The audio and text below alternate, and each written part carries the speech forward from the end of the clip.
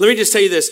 So basically, my name's Eric, last name Treuil. I'm originally from New Orleans, Louisiana. I grew up in a home where my mom was Lutheran, my dad was Catholic. As a child, they sent me to a neighborhood Baptist church, okay? And so had this kind of weird little upbringing. And basically this didn't come to faith until a junior in college. It was at that point my life was radically transformed. There's just no ifs, ands, or buts about it. My life changed. And from that point in 1982 to today, I've done nothing but really share the love of Christ with university students. So I work with a ministry. It's called Chi Alpha Christian Fellowship. We're located right over there on Johnston Street. I point out all the fast food places because that's what people remember, right? I don't know, recently, true story, I was talking to a bunch of serious Christians, and I was saying, how we should pray. We should be praying for the world. Am I right? And, if we're concerned about the Muslim world, we're concerned about Islam, then anytime when you see a crescent moon in the sky, what should you do? We should pray for Muslims, And so that's just a reminder. Boom, God put that up in the sky for us. Just as a little reminder. Boom, you see a crescent moon. Pray for Muslims. As a matter of fact, we should be praying for the peace of Jerusalem, and we should be praying for our Jewish friends to come to know the Messiah, right? So any Saturday, a Sabbath in the Jewish calendar, we should pray for our Jewish friends. Am I right? So boom, there's two good ones. All right. Anytime you see a Taco Bell, you should pray for Chi Alpha. God was most gracious and just put those things everywhere like a plague. And so it's real easy to think of, there's a Taco Bell, pray for Chi Alpha. I think we'd get more prayer. What do you think, Mike? If you're paying attention. But anyway, so I work with Chi Alpha. We're located right over there on Johnson, St. Mary. There's Taco Bell, Papa John's, and then our place. We kind of wrap around all over there. My wife and I, let me just show you them. It's so much easier to travel with pictures than real people. And so it's cheaper too. I mean, it really is. It really is. But anyway, so my wife is from Panama, or actually, let me give you the real story. She is of Panamanian descent. However, she's first generation U.S. citizen, so she didn't really need me to get the card. But, people are like, man, how'd you get such a good looking woman? Oh, she just won a green card. But no, but that's not true. That's not even close to being true, okay? But she's got more going for her than I ever will. But her parents are Panamanian. They got married in Panama. And her grandmother, very strong abuela said, you can marry my daughter to, my wife's father to, her daughter, and said, you can marry her, but you have to get out of Panama. And so they got married in Panama. They went to New Orleans just kind of like for a honeymoon and stayed for 12 years. And so in the process, my wife was born there, and then they moved back to Panama, so she moved back. So she's kind of dual culture. Anyway, we got married in 1985 and moved here to Lafayette, just the two of us, in 1987 to re-pioneer the Chi Alpha group. The Chi Alpha group here started in 1970, and then basically in 1987 had kind of dwindled down. There were only 3 students that were left, and Brother Francis Martin, which, by the way, let me just say this, you may get tired if anybody has heard me speak, but I truthfully believe you give honor unto whom honor is due. And you can't say it enough. You just can't say it enough. And Brother Francis, let me just tell you something. As I'm sitting here this morning, and as I'm just perusing and looking across the congregation and then up here on the platform, there's just such a vibrant, visible sense of your legacy. Because when I see Mike Williams, who used to lead worship for you, and then I see Maria over here, his daughter, and then I see the young staff members, and then I look across and I see beautiful children that are here in the congregation. This is genuinely a multi-generational church, which, by the way, you don't see that as much in America today as you see here this morning. But it's not just even here this morning. Brother Francis, I believe, is a part of your vision of calling this place family life and the importance of family.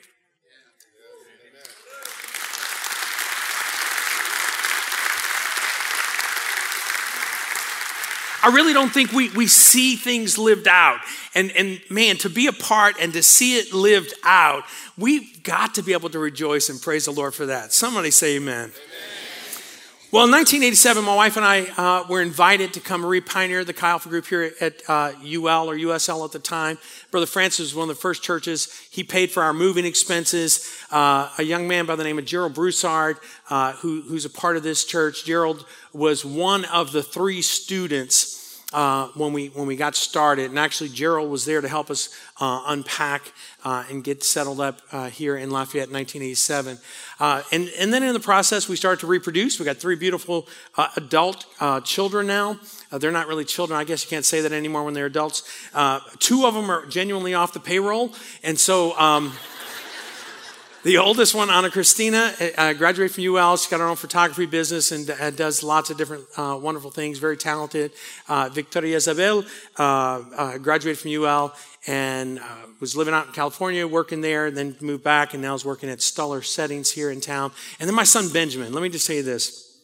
So we've been praying for Benjamin. I've been soliciting prayer for Benjamin, just, believing that he was going to kind of graduate before Jesus came, right? And so... But here's the thing. My prayer had been, come Lord Jesus, come Lord Jesus. Because I was just believing for the rapture before I had to pay another semester of tuition. And the thing is, we've paid already for the fall semester. He's graduating this December. So my prayer is, Lord, let's just wait till we get the diploma. I just want that diploma probably more than he does. You know what I'm saying? So he'll be graduating in December. And so I am truthfully excited. Somebody say praise the Lord. But anyway, actually, I got great kids. They're all wonderful, true blessings as far as that's concerned. Hey, just a couple of different things. Our ministry has just grown from the 3 students to today, well over 300 to 400 students are active in what we do on a weekly basis. We have lots of different things that take place and transpire on a regular basis. We have a regular worship meeting on Thursday nights. We do a free meal every Wednesday, which you guys are a wonderful blessing in serving. This marks 29, 30 years of that free meal thing going on, which means that's a lot of pasta and a lot of red beans and rice, baby. But that's been happening consistently for the last 30 years. And so each week a church provides the meal. And right now we average between 120 and 150 students that come every Wednesday for a free meal. It is pretty remarkable. Each week somebody gives their life to Christ. It's highly evangelistic in what we do. Picture you see up here is just a little snippet. That's at the beginning of our fall semester, our big outreach stuff. This year we had probably over 1,500 students on our parking lot between a combined 2-day event. And so God is really blessed, and there's incredible things happening. We've got students from every kind of background that you could imagine. In addition to just reaching normal students, we do a lot with athletes. I serve as a chaplain for our UL football. And let me just tell you this. Even when the season's not doing well, good things are happening. Okay, I'll just tell you that. Behind the scenes, good things are happening. Our athletic Bible study right now, we've got a wonderful group on Wednesday nights that meets, and then they've kind of put together their own little worship team, which is great to see athletes serving and worshiping the Lord. And I don't want to embarrass anybody, but right here in the middle, I've got a couple of wonderful friends from UL softball, which, by the way, I don't know if you know this or not, but the UL softball program here is like one of the top in the nation.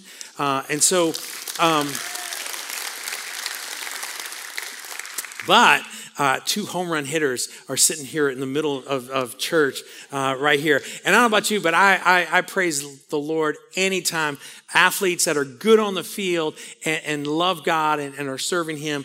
Man, that's good stuff. That's good stuff. Which, by the way, if ever you got any kids, you want to go out and watch UL softball, it is well worth going to and cheering on Aaliyah and DJ. But anyway, I didn't want to embarrass them. Okay, good. But you'll notice them on the field. They're the ones that hit the balls over the little fence on a regular basis. It happens. It's great stuff. It's great stuff. Anyway, so that's what's happening there. But man, every semester we're baptizing kids in the UL pool, which is great. That brings great life to what's going on, which means every semester, man, just the kids that are coming to faith, being discipled, growing in their faith. Truthfully, really, it's been the last few years. Every week we have at least a student making a decision to follow Christ. Because that's what we see is our purpose is to be on the campus. We're not waiting for students to come to us. We are actively going after students in lots of different ways on a regular basis. So we got that happening. Great stuff. All right, let me just tell you this. I want to bring you back to 1987, 1988. My wife and I, when we first moved here, basically we first moved here, we had zero, zip, nada. And man, just God began to piece things together. We were living in a little rental house, and we were paying, I think, $300 a month in rent. It was just a 2-bedroom house. And then as things began to develop, we needed space. We needed an office or something of that nature. We found this little yellow house that's located right behind Taco Bell. And this is where we started off in 1988. There was a gentleman who owned a company here in town who heard me speak.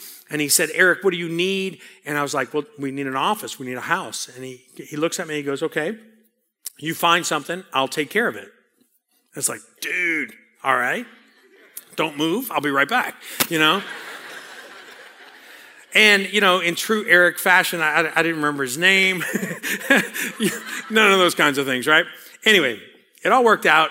Basically, his company paid the rent on the house for 5 years, $400 a month. Okay, $400 a month. And that doesn't sound like a lot today, but dude, let me just tell you, when you have nothing, that's a lot. Okay? And so every month I would have to walk to the post office box and I would do what I call the walk of faith, because I'm believing that the check is coming. Because I knew at any point it was time for us to move out of the house, if you understand what I'm saying. But I'd walk and I'd go, he's not my source. God, you are my source. God, you are my source. And I would do that every month. And it took 5 years for that to kind of get into my spirit. You understand what I'm saying? And so, boom, now I'm a man of faith, right? I'm a man of faith. And let me tell you something. Man, one night on a Thursday night, I get to feeling pretty froggy, and that my students need an injection of faith. And so, man, I stand up on a Thursday night and I look these students in the face and I begin to preach. And I came up and I look them in the face and I go, whenever adversity comes your way, it's nothing more than an opportunity for faith in God to well up in your heart, to believe God, to see a miracle come to pass. Dude. Amen. Man, I walked away. I was like, oh, that was good. That should be on CBN or something or whatever, And I was like, I felt pretty good. So that was Thursday night. Friday morning, I go into the yellow house. My office is right there where that little blue thing was at that time. I go in. I barely sit down. And this guy comes walking in. And here's the deal. The guy is a bona fide cult leader. He's no longer in town that I know of. I think he might be in prison. I don't know. But he'd been eyeing our ministry, and he felt that yellow house was the place that his little group needed to be. So behind my back, he went to the owners of the house and negotiated a deal to buy the house. Now, this is 1993. We've been renting, for, like I said, for 4 or 5 years. And I had no clue that this guy or anything was going on.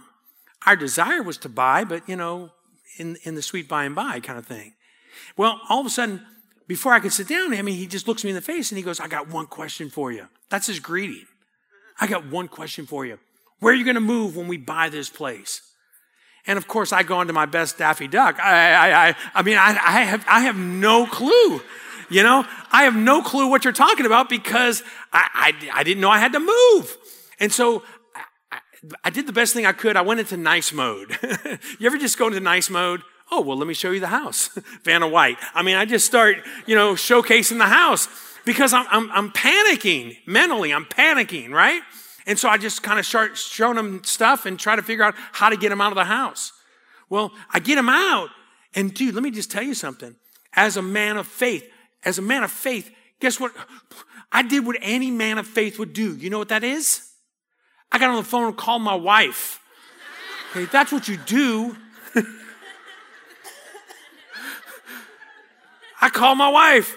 Baby, you won't believe that. And she's like, we just reproduced, I think, for the third time. And so, she's busy. She's got a job. And so she said, I need to put you on hold. And so she puts me on hold, And so here I am, I'm panicking, and now I'm on hold. Man, let me tell you something. All of a sudden, as I'm on hold, I hear on the phone another voice. Guess whose voice it was? It was my voice.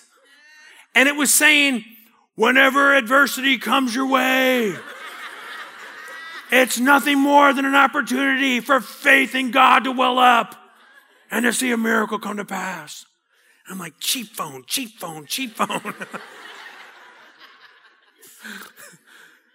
Dude, now all of a sudden, I realize, wait a minute. And my wife gets back on the phone, like, baby, I got to go. Boom. Because I know what I'm supposed to do, right? So I call all my board members, I explain what's going on, and they're all like, well, Eric, call him, tell him we'll buy it, all this kind of stuff. And then, it's like, okay, you sure? Pause that thought just for a second. Probably 3 or 4 years earlier, my wife and I, we were living in a rental house. We're looking to buy a house, okay? And this is when the market was super depressed, all this kind of stuff. There was a house we found, a 3-bedroom, 2-bath brick house for $39,000. I go into this bank to see about purchasing a $39,000 house. And so that's less than what I'm paying in rent, right? And so I go in, I lay out the stuff. The lady looks at my papers. She looks at me. She looks at my papers. She looks at me. And then she goes, ha!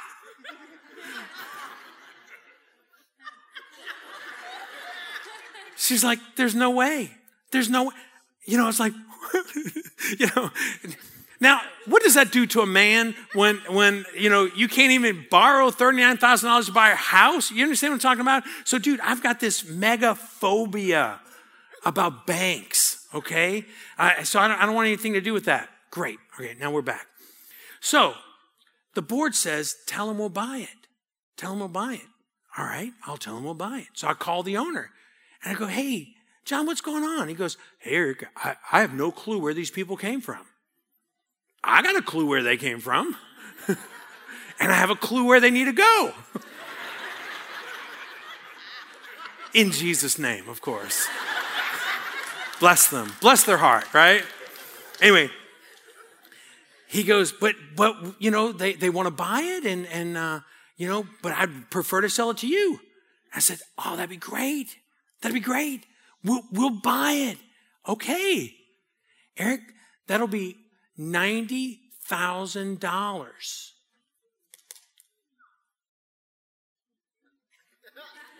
Cheap phone. Let me tell you, $90,000. I'm getting ready to open my mouth, and let me just tell you, internally, this thing called fear gripped my heart. Fear. Now, let me tell you what happened in a minute. How many of you are afraid of spiders? Afraid of spiders? Spiders are so cool. Spiders get such a bum rap. But if you look at a spider can do all kinds of things. From an engineering point of view, spiders are awesome. But spiders trip a lot of people out. And it's not their fault that you didn't see their web. That's all part of what they do. They're not trying to catch humans. Very few spiders go, oh, I'm going to catch me a big old human now. It's like, no, they don't see you like Big Boudin. They don't see that. They see you as the enemy, but they're trying to get flies. They're trying to get dumb little insects. I mean, they're just a few little things. They're just trying to survive. But, so many of us are afraid of spiders. Now, if you're not afraid of spiders, chances are you're afraid of them flying cockroaches. Flying cockroaches. I don't know what that's about. That's going to be one of the things I want to find out in eternity. God, what was that about? I mean, I grew up in New Orleans. I mean, we thought they were ceiling fans, okay? When I was a kid, they They don't bother me. But sometimes you step on them and you keep going, You know what I'm talking about. And so, flying cockroaches. Here's the weird thing. Okay? By the way, let me just tell you this. So my son, I think I've told you this. My son, smart kid. When he was young and I'd go preach places, he realized that I would make fun of him sometimes. And so then he jumped on it. He goes, Dad, anytime you say my name and make a joke about my name, you have to give me $10. So, oh, Benji, that's pretty good. All right, I'll do it. And so every time I'd preach, I'd have to think, is that worth $10? I help pay for college this way. You understand what I'm saying? Yes, that's $10 worth. Well, the agreement was until he was 18. Well, he's long past that, Shao. Now I'm making up. These are freebies, okay? These are freebies. All right. And then the girls tried to get in on it. Well, I want that too. No, sorry. First one, first come, first serve. He got it. So, boom. Next time. Anyway, so here's the deal. My wife, deathly afraid of these flying cockroaches. Woo, Shao. Let me tell you, early on in our marriage, we were just enjoying marital bliss. We never had a crossword, never had trouble. Okay. We did all the normal stuff, right? Being married's tough. Okay, thank you. All right. So, and here's the thing. We're having a little spat, and we're living in an old house in Thibodaux, Louisiana. And so she goes to the kitchen, and she's trying to come back from the kitchen. And this cockroach, it was almost like he was related to me. He just planted himself in the doorway. He's not going to move. And she's like, ah! And I come running thinking, somebody's breaking in the house. And it's just this cockroach. And I stood there on this side of the thing going, really? Really? Yeah, kill it. I'll kill it as soon as you apologize. Anyway. We're still married. But you want to know what's crazy? Her fear of flying cockroaches has gone down to all my kids. The girls are all deathly afraid of the flying cockroaches. Not only the girls, but here's my son, Benjamin, the son of my right hand. He's like my Esau. This boy will go out hunting. He will shoot things. He will jump on the back of deer and just break their neck. He's that kind of kid. He'll take it, skin it, whip it, cook it, wrap it in bacon and put cream cheese on it, He's that kind of kid. He goes in the bathroom. He's screaming like a 12-year-old. Because there's a flying cockroach. Dad, come get the roach. It's like, bruh, really? Really? You are bigger than the roach. Anyway, that kind of gets passed down. What are you afraid of? Everybody's got some kind of little fear of something. Some people are afraid of losing all their money. Some people are afraid of this. Some people are afraid of that. Some people are afraid of Pokemon. There's lots of different things that people are afraid of, Afraid of being alone, Afraid of death. There's lots of things that we deal with when we talk about this fear factor. And the reality is, I just want to say this. I really believe that when you look at the makeup of human beings, the way God designed us, and the way he crafted us. Do you know that fear is not something that is built in the hard wiring of who we are? Babies are built from the ground up for love and acceptance. And, that's why, you never see a baby, look at their mom and go, ah! I don't care how ugly the mama is, Right? That's just not it. They're built for love and acceptance.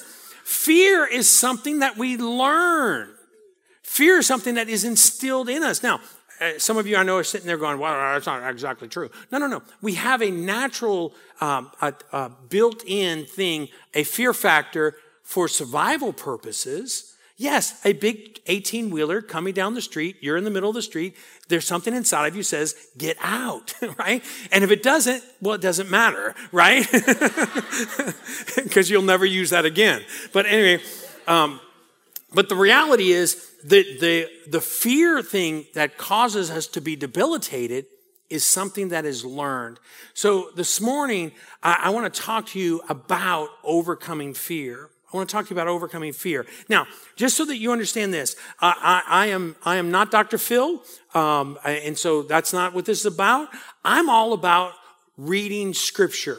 I'm all about the living Word of God and looking at it because I really do believe God took the time to put things in the book. If we would take the time to read the stuff and kind of just chew on it a little bit, it's amazing what will happen.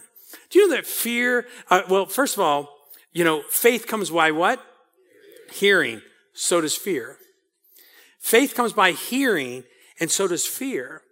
And the thing is, when people say, well, do I have to go to church? Well, you know what? You don't have to do anything, really. But wouldn't you want to be someplace that's going to build your faith? Don't you want to be someplace that you're going to hear the word to build up faith, because faith comes by hearing by the word of God. If you're not being built up, then you're being torn down by something. Watch the news. Is that going to build your faith? No. As a matter of fact, it's going to tear it down. My wife's grandmother, man, when shortly after reproducing, she would send us every newspaper article about babysitters gone bad, because that's all she would read. It's like, all these babysitters, they come, they chop off the heads of babies and, blah, blah, blah. I mean, she just, whatever horrible story. And so that's what she was meditating upon. So it caused her to come move to Lafayette and babysit our kids 24/7, but which is okay. It was okay at the time. Let's go to the book of Acts. There's a character by the name of Ananias. Ananias is mentioned. There's 3 different Ananiases in the book of Acts. The first Ananias that's mentioned is the Ananias who lies. If you remember that story, he lies, and his wife Sapphira, she lies, and what happens to both of them? They die, right? Now, just for fun, wouldn't it be cool if God did that, like coming up real soon, like maybe tomorrow? Wouldn't that be cool? We have nobody running for president, Yeah,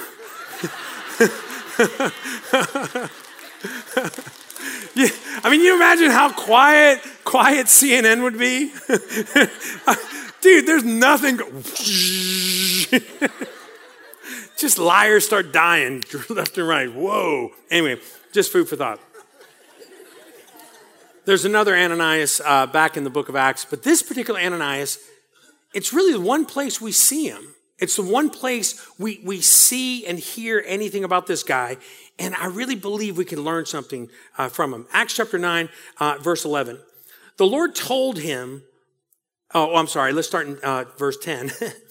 Yeah, that's where it begins. In Damascus, there was a disciple named Ananias. The Lord called to him in a vision, Ananias. Yes, Lord, he answered. The Lord told him, go to the house of Judas on Straight Street and ask for a man from Tarsus named Saul, for he is praying. Okay? Do I have the right one up there? Yeah, I do. All right, I want to pause there just for a second. If you notice in verse 11, go to the house of Judas on Straight Street. We all have those phones now, those little smartphones, right? And we put the maps on, the Google Maps. Can I just tell you, God was all about the Google Maps way before we had our iPhones. You understand what I'm saying? So he's given them specific directions, where to go, whose house to go to, and what's going on in that house. I like this a lot. In a vision, he has seen a man named Ananias come and place his hands on him to restore his sight. So he's telling Ananias, there's this guy Saul, he's praying, he has seen a vision of you coming and laying your hands on him so that he might receive his sight.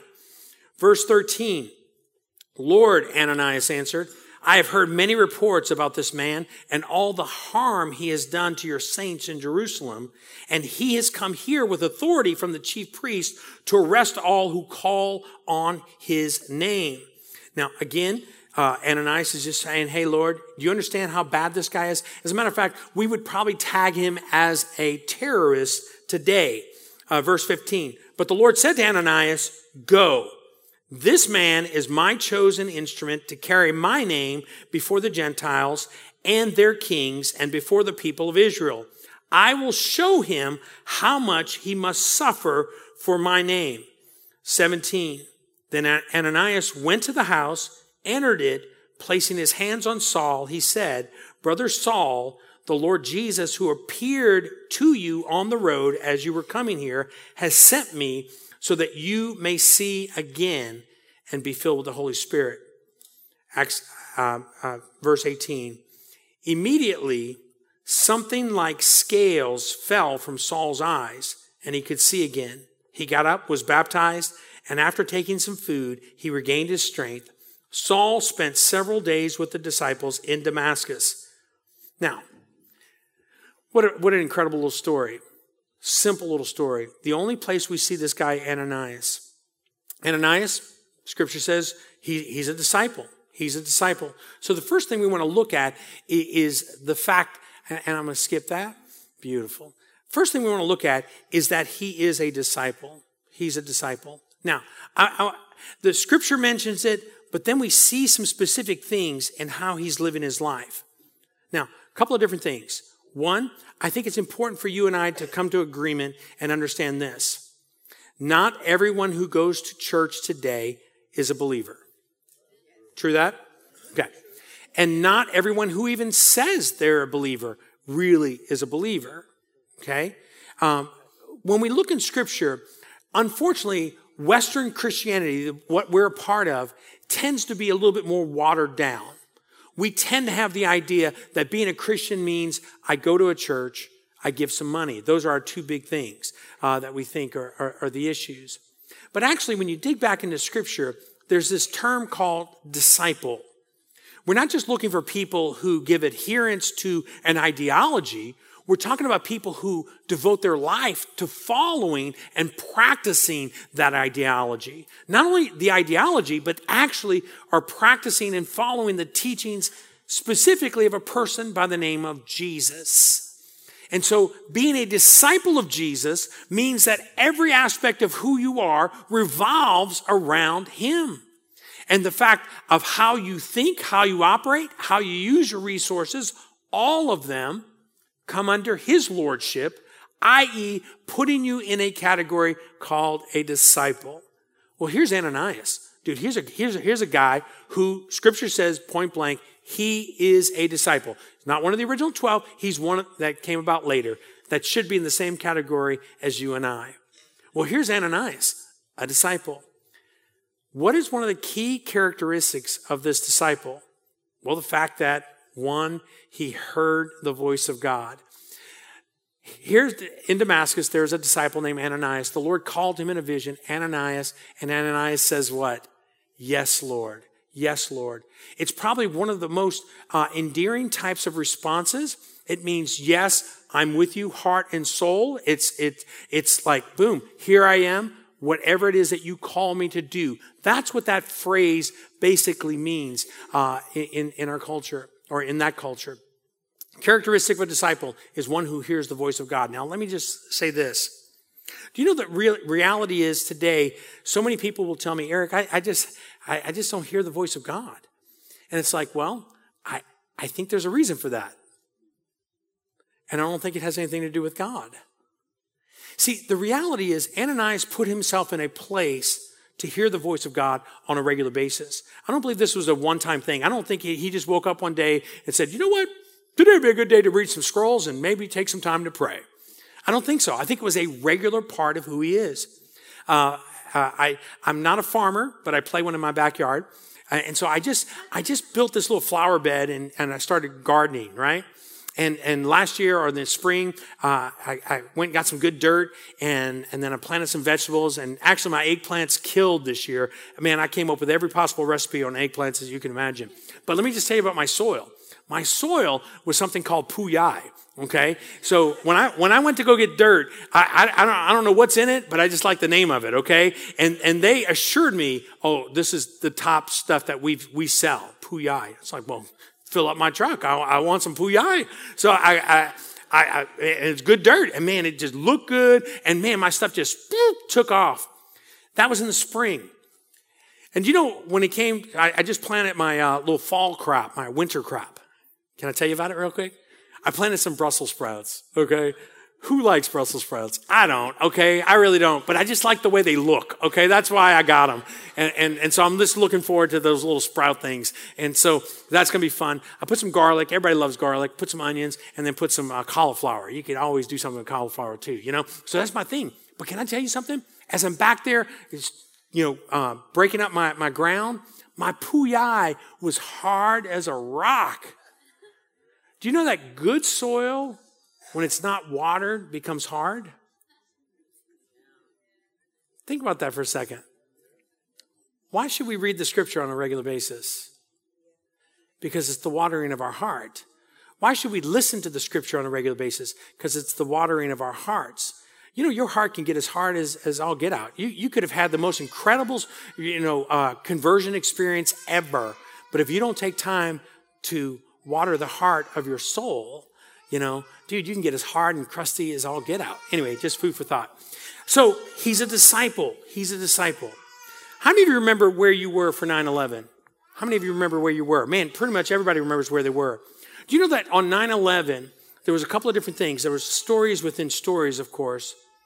But you know when that first tower, that South Tower fell, all of a sudden, first responders, there were helicopters up in the air because it caught them off guard. They did not anticipate the tower coming down. But once the first tower went down, all of a sudden they start scrambling, checking out the North Tower. Do you know that the North Tower, as the helicopters were up there, all of a sudden they're starting to see the indications and they begin to scramble and tell people to get out. All the first responders, get out of the building. They put that call out about 20 minutes before the tower actually fell. Do you know that most policemen got out? Do you know there were 121 firemen that did not, but could have? You know why they didn't get out? They didn't get out because they were on a different frequency than everybody else. The message went out. They just were not tuned in.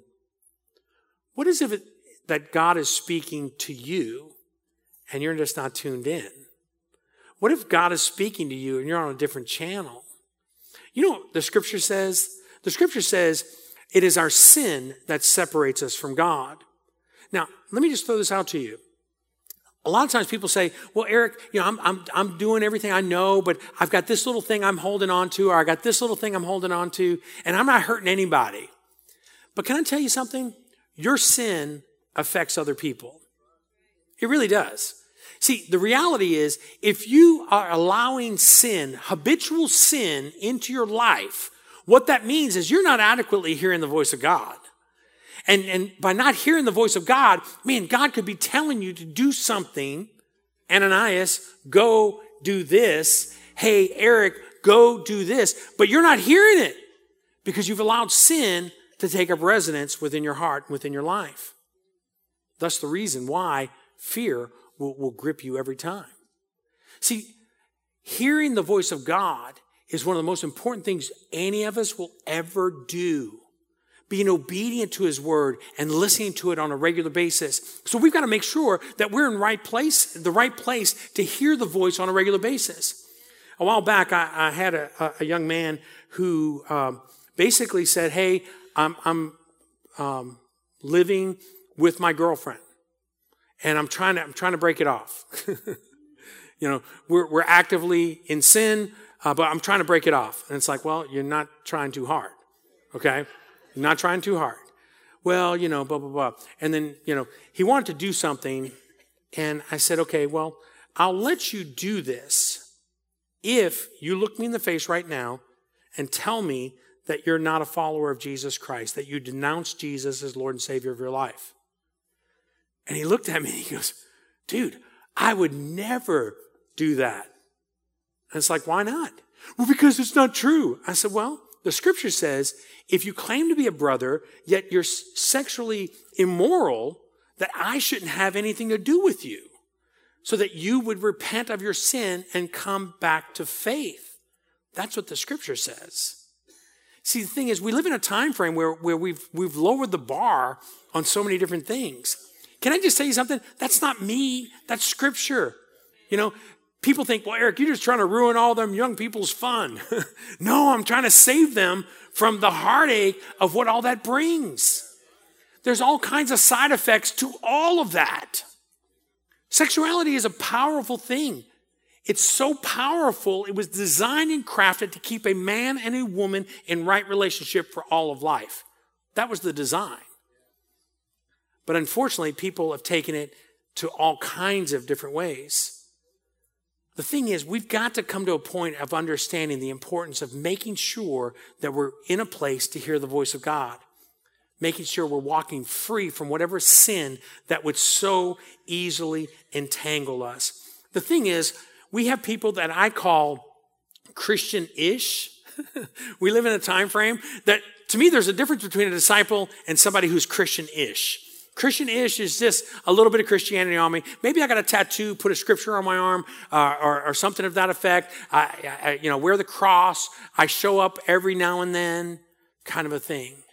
Can I just tell you something? Do you know one of the scarier portions of scripture for me is the one that says, Lord, didn't we cast out demons in your name? Didn't we do this in your name? And it's like, dude, all right, let's just take a poll. When's the last time somebody in here cast out a demon? Anyway, don't raise a hand. But they were doing all these exploits. And Jesus said, what? Depart from me, for I never knew you.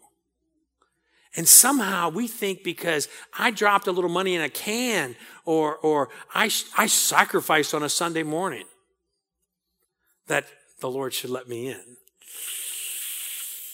Let that sit for a minute. I think there's a huge difference. We've got to get to a point. I think we lose track of the purpose of the Christian faith. Jesus didn't die on the cross to make bad people good. Being good isn't the goal. There's a lot of good people in the world. The reality is he came to save sinners, of which I was the head. And he saved us so that he would bring us into relationship with himself so that you and I then will become the hands and feet of Jesus. See, wherever it is that you find yourself, whatever employment, whatever place you will find yourself in life, as a born-again believer, guess what? You have a responsibility to be the hands, feet, and mouthpiece of God on this earth. And you know what? You've got to have your heart ready to be spoken to at any given point. And you know what? There's going to be a time where God's going to say, hey, you know what? At work, people are making a lot of different remarks. Boop. Hey, Joey, I need you to speak and lay hands on this person. What? We've got to understand we're here for the sake of other people. This is not about you sliding into home base. I made it. That's not how the Christian faith should be lived. We should be living in such a way to where, you know what? I become a rescue worker. I become a first responder. I become a person who's concerned about the souls of men and women. I become the person in my family who will stand up and shout loud and clear the importance of knowing Christ. The reality is some of us are parts of families that are so messed up and so dysfunctional. But by the grace of God, he reached down and he saved you. By the grace of God, he reached down and brought you into a loving relationship with himself. And now he says, hey, I need you to be my disciple. I need you to be my mouthpiece. I need you to do this. Dude, we get so caught up in our own little world that we forget about the world around us. I love Ananias. I love Ananias for this sake, that he hears the voice of God and he moves and responds and does something. But he's concerned about others and not just about himself. The second thing that we see is this. Ananias is human. I'm talking to a room full of humans, okay? We all have our warts. We all have our shortcomings. We all have our stuff. Acts chapter 9 and verse 13, Lord, Ananias answered, I have heard many reports about this man and all the harm he has done. So just in case, Lord, you did not realize, I just want to remind you, this is a bad dude. This is a bad cat. This guy, he's from the other side of the tracks. And I don't know if you understand, but he has come over here to do harm to people like me. And so I just want to remind you of that. How many of you like astronauts? Like them astronauts. You gotta love astronauts. Now, here's the thing. Astronauts get to do this really cool thing. They get to go into outer space. And when they get into outer space, there's this thing called zero gravity. Zero gravity. What does zero gravity do? Dude, you get to fly around, you can flip, you can do whatever you want, right? It's just so cool, zero gravity. That's kind of like stress-free. How many of you want a stress-free life? Oh, man, stress-free. You'll never get married. But stress-free, you'll never have a mother-in-law. Stress-free, you'll never have kids. I mean, come on, right? Stress-free, you'll never own an automobile. You never have a job. I mean, come on. The reality is life is full of it, right? But here, man, these astronauts going to outer space, they're doing all their flips, they're doing all this stuff. Do you know they've done studies on the astronauts? When they come back, there's a couple of different things. The longer they spend out there in outer space or at zero gravity, they come back and they have heart problems. They have pulmonary issues because of the zero gravity.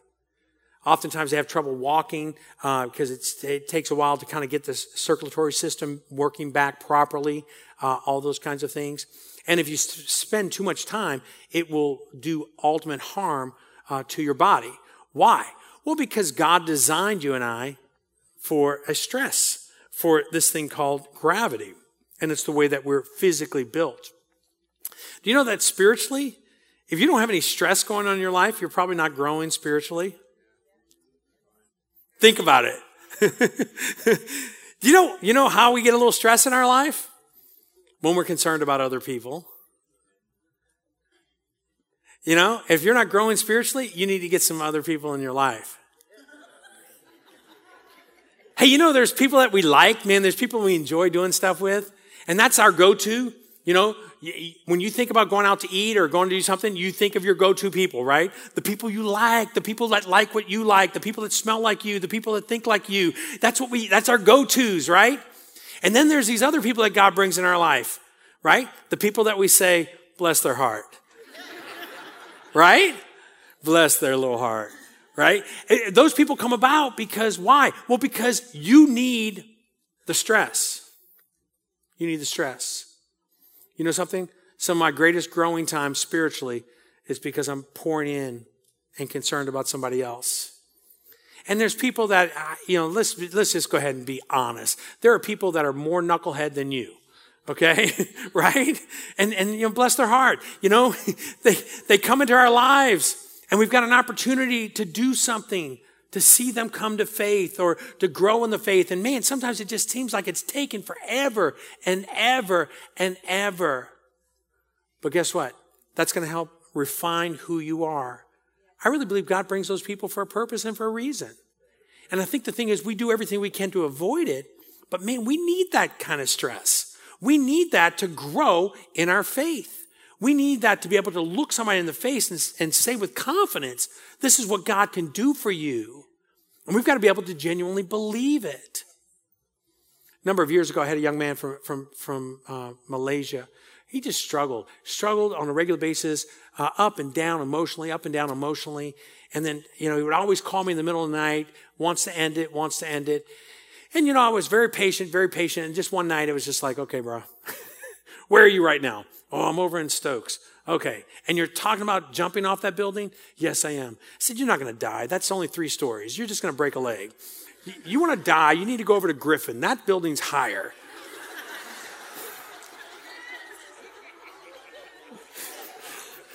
I said, oh, wait, hang on, I'll be over there. So 1 o'clock in the morning, I go to his room. And he's just talking about how bad it is and how he wants to end it all. I said, okay, well, let's walk over to Griffin. And so I start, and his eyes are just like, are you serious? And it's like, well, man, I just want the best for you. I mean, if you really want to end it, I mean, do it right, I said, oh, by the way, before you do that, let me just tell you something. My wife and I are getting divorced.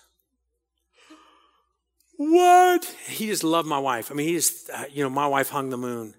You can't do that to her.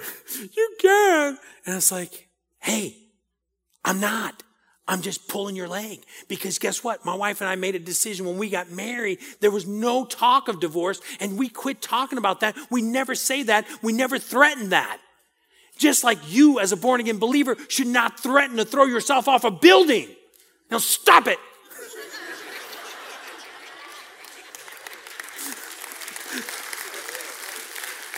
Okay, I am not Dr. Phil, and that is not my advice to you guys. That was my personal life, and guess what? It worked. The young man's married now, married a beautiful Chinese woman, which is amazing because he's not that good looking, and reproduced buku little Chinese children. It's absolutely wonderful, and loves the Lord today. But I need those kinds of people. You need those kinds of people in your life. To be human, it's okay to say, Lord, what about this? Lord, what about that? Do you know that in the Jewish mindset and the Hebrew mindset of the day, open dialogue with God was okay. Open dialogue was not a thing of, oh, you don't have the faith. No. Read the Psalms. David was very honest. People were very honest. Hey, boom. Jesus was very honest. Lord, if there's a way to not have this cup, if there's a way, man, I sure would rather go that way. But not my will. Your will be done. It's okay to have the doubts. It's okay to have that moment. But then ultimately we have to make the choice, not my will, your will be done. Acts 9:15. But the Lord said to Ananias, go. Go, by the way, is the most common response from the Lord in Scripture. Go. You know what? Hey, you said what you had to say? Go. Oh, I hear you. He's a terrorist. Go. You don't want to go to the shelter. I get it. Go. Right? And that's the most common thing. That's the most common thing. It's okay. It's okay. You know, throughout Scripture, we see God calls Abraham, go to a new land. You know, the disciples, go. Boom. So it's one of those things. Now, here's the final thing. So he's a disciple, he's human, but then ultimately he's faithful. Ultimately he is faithful. Acts 9:17, then Ananias went to the house, entered it, placing his hands on Saul. He said, Brother Saul, the Lord Jesus who appeared to you on the road coming here has sent me. Boom. Now, here's the thing. If you read it, you'll see an incredible speed between the front door opening and Ananias doing what he was supposed to do, right? And, oh, by the way, he took it up a notch.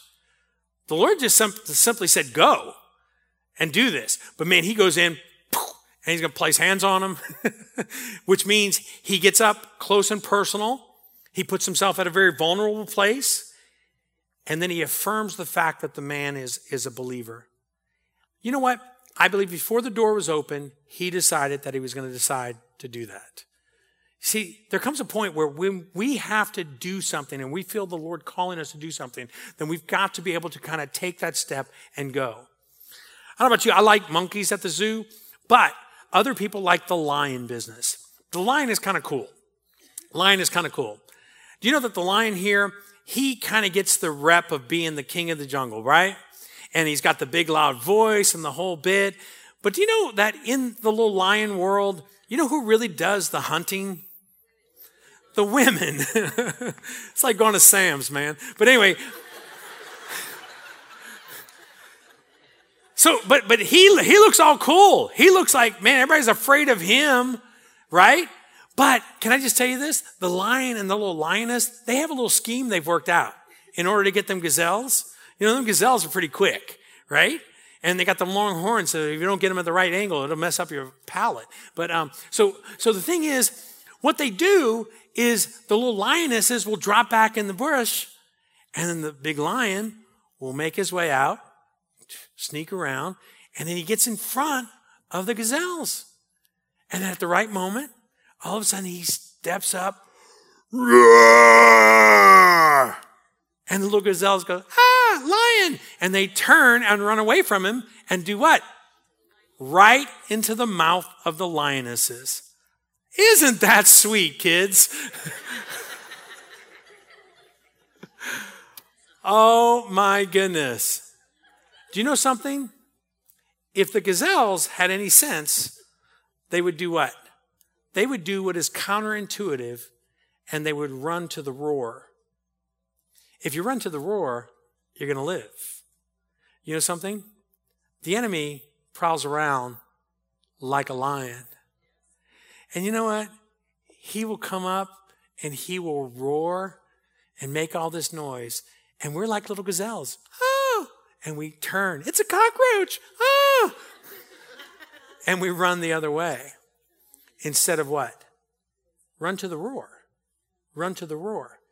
We have to ultimately learn how to run to the roar. Do you know something? You start thinking about some of the different things that you fearfully and have allowed fear to grip you.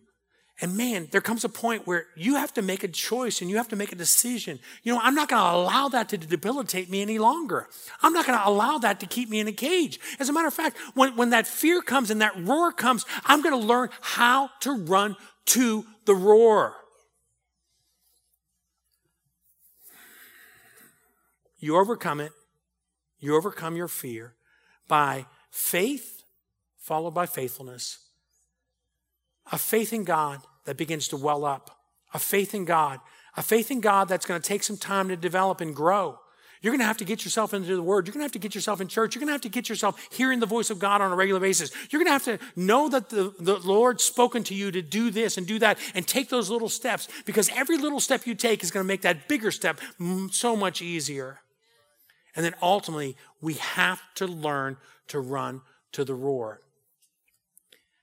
Eric, you can have this house, $90,000. What? $90,000? Okay, we'll take it. With much fear and trepidation. He goes, oh, great. Hey, Eric, here's the deal. $90,000. We just need the money in 90 days. Now, I was a theater major, okay? Math, not my strong suit. Mathematically challenged. But $90,000, 90 days, even I can figure that out. All I need is $1,000 a day. What? Where am I going to find that? In faith. In faith. This church was a part of that. This church gave $10,000 during that time frame. But let me tell you something. We were believing God for $1,000 a day. And guess what? At day 45, we've gone to every possible church we could go to. And guess how much money we had? $45,000. Now, isn't that cool? Isn't that cool? So we have a board meeting. And we've got all these young pastors around the board. And there's one old pastor, Pastor King from First Assembly. He's sitting in the board meeting. Pastor King's not saying a word. And we're going through everything. And then all the young guys are like, well, now with $45,000, we can go to a bank and borrow the other $45,000. Remember, I got laughed out of a bank, right? So I'm not feeling this. I'm not feeling this at all. But we're going round and round and round and round and round. And about 20 minutes in, Pastor King, I think he was sleeping or something. I'm not really sure, but he just slapped his hand down. Brother Treuil. Couldn't say my name right, but it was okay. Brother Treuil, how much money do we have? Well, Pastor King, we've been talking about this for a while. We have $45,000.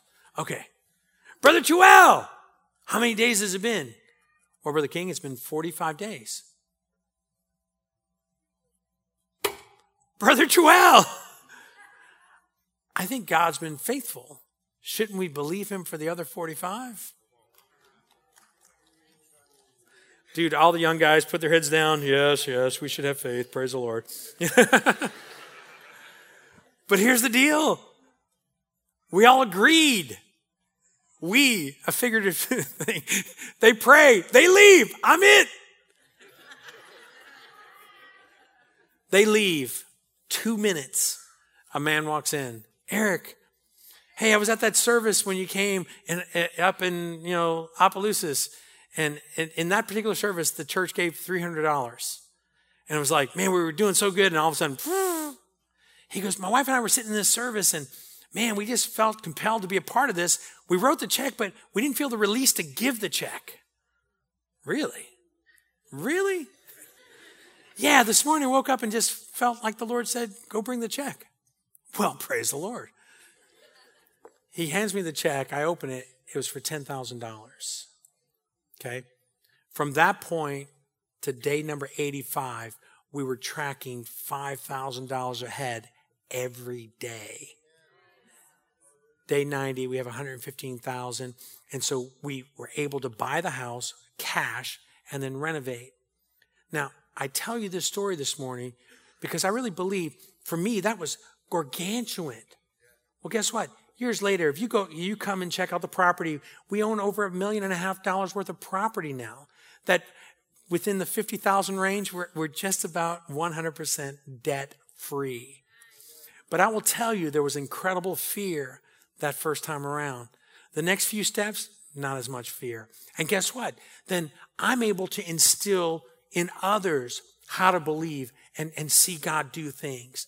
I'm able to stand here this morning and say, you know what? I don't care what the fear factor is that you're dealing with.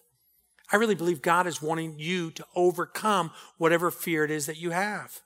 I believe, number one, you need to hear the voice of God. And if you're here this morning and you don't know him in a personal way, that's step one.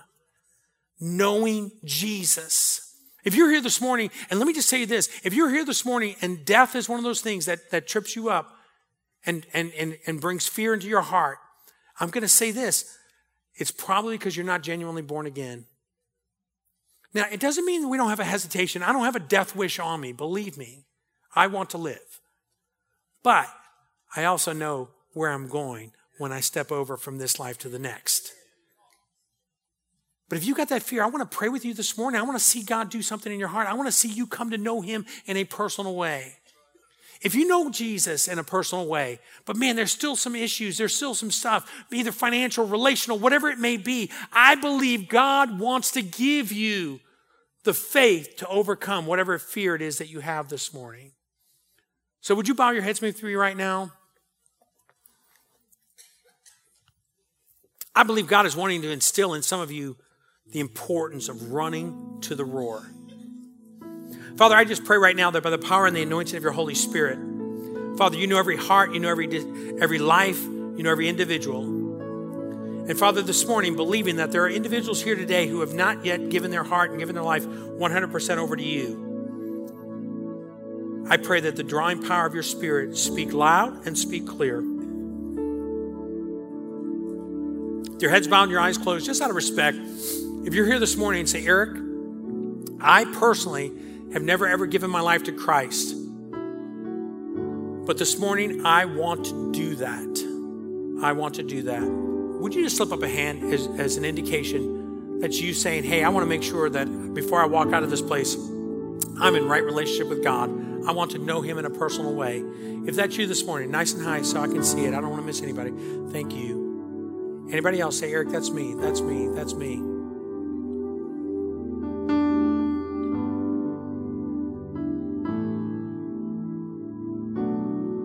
We're going to pray a real simple prayer. I'm going to ask everybody in the house to pray this prayer. And this is a prayer of repentance, putting you in a right relationship with God. Let's pray this out loud together. Dear God, I recognize that I'm a sinner and that my sin has separated me from you. I don't want that anymore.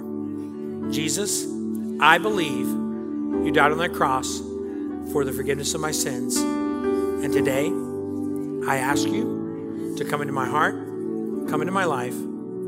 I desire to live for you all the days of my life. In Jesus' name, amen, amen, amen. Hey, if you prayed that prayer for the very first time, in the pew in front of you, there's a little green card that says, I made a decision. If you wouldn't mind, fill that out and give it to one of the attendants here before you leave. So fill that out. Just look in front and grab that. Last thing we're going to do here.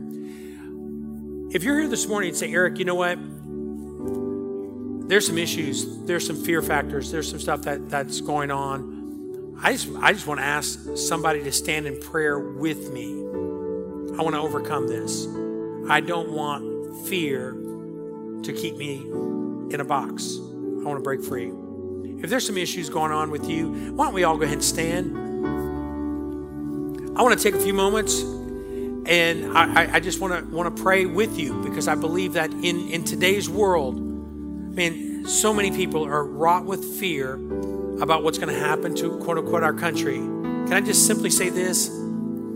This is not our resting spot. You understand what I'm saying? This isn't the kingdom that I'm putting everything on. I'm putting on a bigger kingdom, and my kingdom wins hands down every time, right?